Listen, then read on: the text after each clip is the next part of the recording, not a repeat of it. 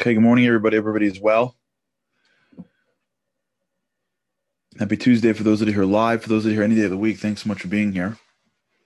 We're honored to be together. Special week on the Jewish calendar. This is the week of Purim. We will not be having a boost on Friday, and on Thursday there's something extra that I will talk to you guys about on Thursday. Until now, we've been picking up. We'll pick up with what we've been building. We've all gone into the real estate business and spoke about the concept of building thresholds, building rooms, taking this one huge auditorium called our brain with all the different booths that are sitting there, all the cubicles, and all the noise that takes place in our minds, and then starting to erect walls and corridors so that when you walk into a large facility, it's not just this massive noise. I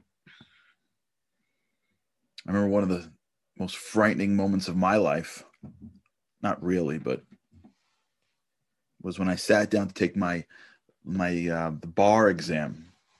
I don't know if they still do this right now. I don't think so, but back in the day that I took it, which wasn't so long ago, by the way, for the record, they sat you in the Javits Center. For those of you, the New Yorkers that are listening to this, that took the bar, you know what I'm talking about.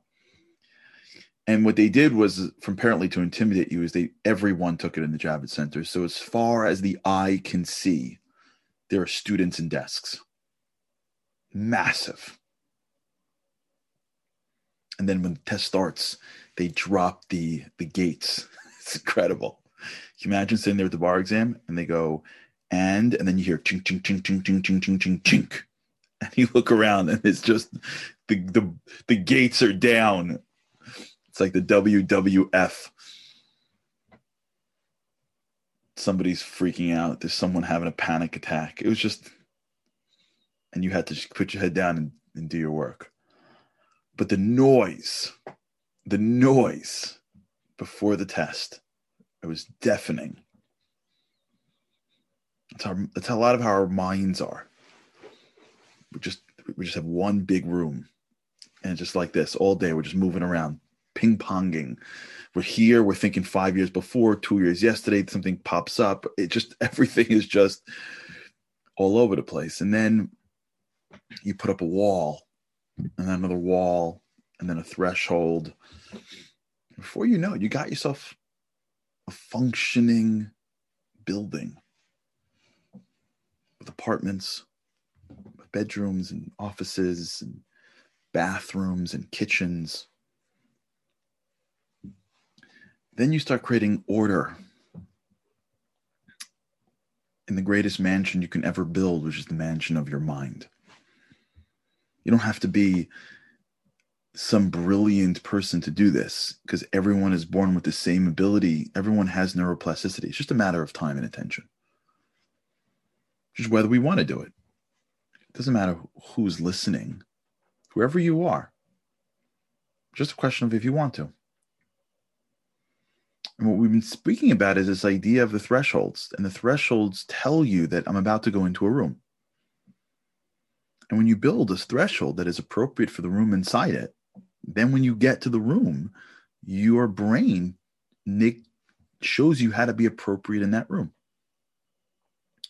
And then when you get to the room, you experience the room for what it is. When you get to the room called your relationship with this person and you have time with them, you're in the relationship. When you get to the room of spirituality, you're in that. When you get to the room of introspection, when you get to the room of sleep, well, there's a lot of science behind sleep and how to sleep, how critical it is, and what you should be doing before you get into your bedroom, how terrible it is when the screens are there, etc., etc. Because science is like, listen, there's a room in your life called sleep. And if you get a lot of it, or at least enough of it, it's going to really help you. Really, your body needs it. And if you get to bed and like you're still on your phone, it's when we look at our lot, and there's a lobby. There's time for you to be just all over the place. Doesn't mean that every second has to be structured. But when there's some structure, you can go through your day and over time, naturally be fully invested in the different aspects of the day. You're not spending more time, but you're getting a lot more done because now you're in the world of productivity and not busyness. Now you're in the world of intentionality. Now you're taking your mind and using it in the right way. Now you're attaching your soul to something. And so for the same amount of time, you get much more benefit. I remember when I was in my economics class in college, my professor, after like a full day of showing economic theory, said, remember, working hard is not the same as working smart. You can work hard and not work smart. There are a lot of people, myself included, who could be working hard every week, but not smart enough. And part of working smart is being able to connect to the thing that is in front of you at the level that it needs it. And then you get the most out of that experience. And then you create the right habit to continue that experience. So your kid may not need you hovering over them 20 hours a day. They may just need a 30-minute time to just be with them every night at the same time. They know that's their safe space. And if you're running around all day, but they have that 30-minute slot, that may be enough. Now, it doesn't mean you can't spend the rest of your time with it, but like that may be what they need. And when you build a room where the two of you live in and you're fully there, it could be 30 minutes and that could change the entire life of your child.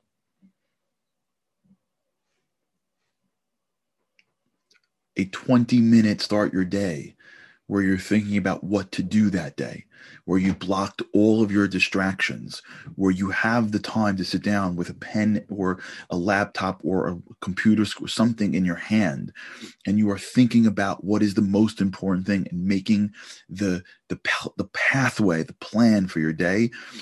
And it's a hallway that you walk through and a room that you sit in alone may totally change your day, week, month, year. Someone goes, what happened to you? And you're like, I don't know.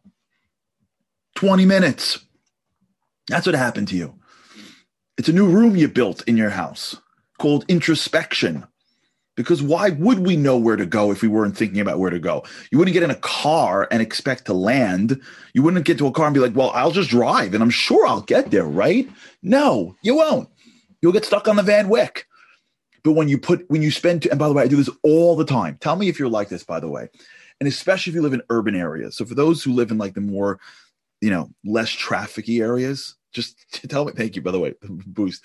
Tell me this happens to you. How many times has happened to you where you got to go somewhere and you just get in your car and you drive?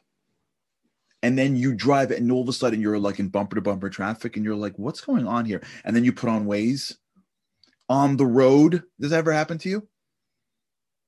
And you're like, what? Why is the whole screen red? Oh, there's construction. And you're thinking, why didn't I just put on Waze in the driveway? If I would have put on Waze in the driveway, they would have said, go right instead of left. I would have been there already. The answer is because I wanted to get going. I didn't want to wait the 2 minutes to put the Waze app on and put in the address of where I got to. I know how to get there. Why would I use technology that'll tell me what's 15 steps ahead? It only takes me 2 minutes. You know what 2 minutes is? I got to keep on rolling. I'm already out the driveway down the road. Yeah, 2 minutes. It would have told me, yeah, the area that you want to go to, there's construction there. And you'll be sitting but with 100 cars before you and 50 cars behind you for the next 40 minutes. So why don't you just put me on, Waze says, and I'll just take you around the back. Because it's 2 extra minutes. And the last 10 times, it didn't matter. It's our life. You build a room called introspection. You go in every single day. It takes you 10, 15 minutes. Where am I going? What do I got to do? What are the big issues that I got hit today? What are the calls I have to make? What are the things I need to avoid? Changes your whole day. Why don't we do it? We don't have a room for it. That's why. Because we're sitting in the Javits Center. Just put up a wall. Put up a little threshold. Call the room 9 a.m. Don't put it 9 a.m. Not Eastern time. That's for me and you. Call the room, 8:30 a.m. And when you wake up in the morning, grab your coffee and walk into the room. In your mind. And it could be in your house or in your office. And sit down and start writing. How come we don't have a relationship with God? It's not because we weren't taught how to read Hebrew. It's not because we don't know the prayers, because we don't have time for him. Period. We have time for him. God is our mirror. The verse in Psalm says, God is your shade. That means that when you move your hands, the shade moves. So too, when you act, God acts the way you act. Why don't we have a relationship with God? Because we don't spend any time with him. How long is that going to take? Just put up a room. Maybe it's in a synagogue. Maybe it's in your own house. Maybe it's the prayers that you read out of a book that you were taught how to pray with. Maybe it's the words that come out of your mouth that from your heart. Put up a room. Build a threshold. Find what are the blocks to get you in that room every day. Put it in your threshold. Connect your room to the room that you were in beforehand. I hope everyone's following the example. I wake up in the morning. I have a ritual. When I'm done with my morning ritual, what do I do next? Stick a room next and go somewhere.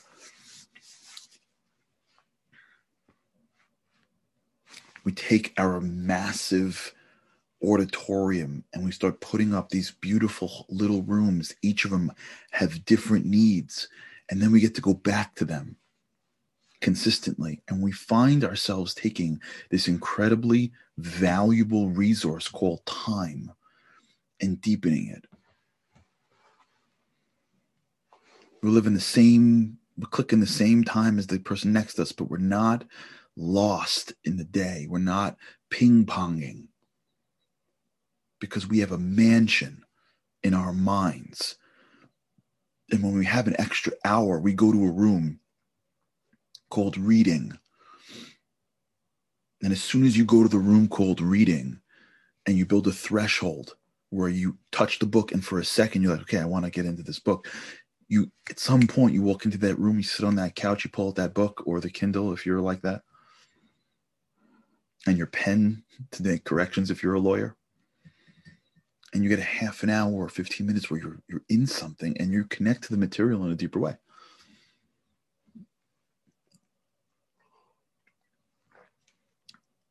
It's all possible. This is how you have a deep experience in life. You meet a new person. They're worthy of your relationship. You put up a room for them. Now, it doesn't have to be like it's overly structured. It doesn't be like if you don't have, don't take it to the point where it's too far and you can't be a human being. But if you want to go deep, hack your brain. It's there for you to hack. That's why God makes it putty. If God didn't want you to hack your brain, he would have hardwired you. He created neuroplasticity for us to play with. We want the kids to play with the putty. That's why they built Lego sets, because we want the kids to take it apart and put it back together again. That's the point. There's a reason why our thoughts create new neuroplasticity, because God wants us to create our minds. So how do we do it? And I want to spend the next day or two to really delve into an important topic that we've spoken about here once before. But now we can bring it back into this context. How do we fully engage with the people and the things to know that when we're in the room, if you will, that we're doing the best that we can? And the answer that we've spoken about here once before, but I want to bring it back and put it into this context now, is the wonderful world of empathy. Empathy is one of the most powerful traits we have as human beings. We cannot use it enough. Empathy is the ability to feel with somebody, not for somebody. When you feel for someone, that's called sympathy. When you feel with them, that's called empathy. When I look down and say, I'm so sorry for you, I'm sympathizing. When I am trying to go down with them and feel to some extent their pain, I am empathizing. And one of the great mistakes that we make as we get into the world of depth, as you move into the planet of meaningfulness, and we start to put ourselves in scenarios where we could have much richer relationships and much richer, meaningful connections. One of the great traps that will come our way is the trap of selfishness. We're doing it for ourselves. I'm here. He's talking, and I don't know. I don't just feel it. It's driving me crazy. It's been 3 minutes with my kid or my friend, and I'm like rolling my eyes, or I don't know. I don't feel it. I did what you said. No, I did what you said. I listened to you. I built the room. I just don't feel it. I want to talk to God. I want to introspect. I want to work in a more meaningful way. I want to have a deeper relationship with my parents, children, friends, spouse. And I'm going to do it. I'm in. I'm spending the time. I just don't feel it. I don't know. I just don't feel it. I'm trying. I'm here. I put my phone away. I'm sitting at the kitchen table. And I blocked my calls, and here I am, and I'm doing everything you said, and I still don't feel any different. What's wrong with me, or what's wrong with him, or what's wrong with her, or what's wrong with them? And the answer is nothing. Because if it's in front of you, it was meant to be in front of you. It could be that what's wrong is that our perspective is about us and what we want to get out of the relationship and what we want to get out of the exchange.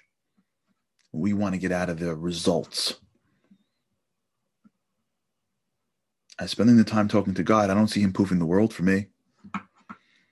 I'm trying to introspect here and figure out my day, but I don't really feel like I'm in the right direction. I'm giving to her. I'm giving to him. I don't feel like it's reciprocating. And this is circling back to the unconditional stuff, but this is much sort of targeted in that the soul isn't concerned with what's good for us, believe it or not. The soul can care less about us. The soul, like if we can go back to our example of the energy source, the soul is like the energy out of the outlet.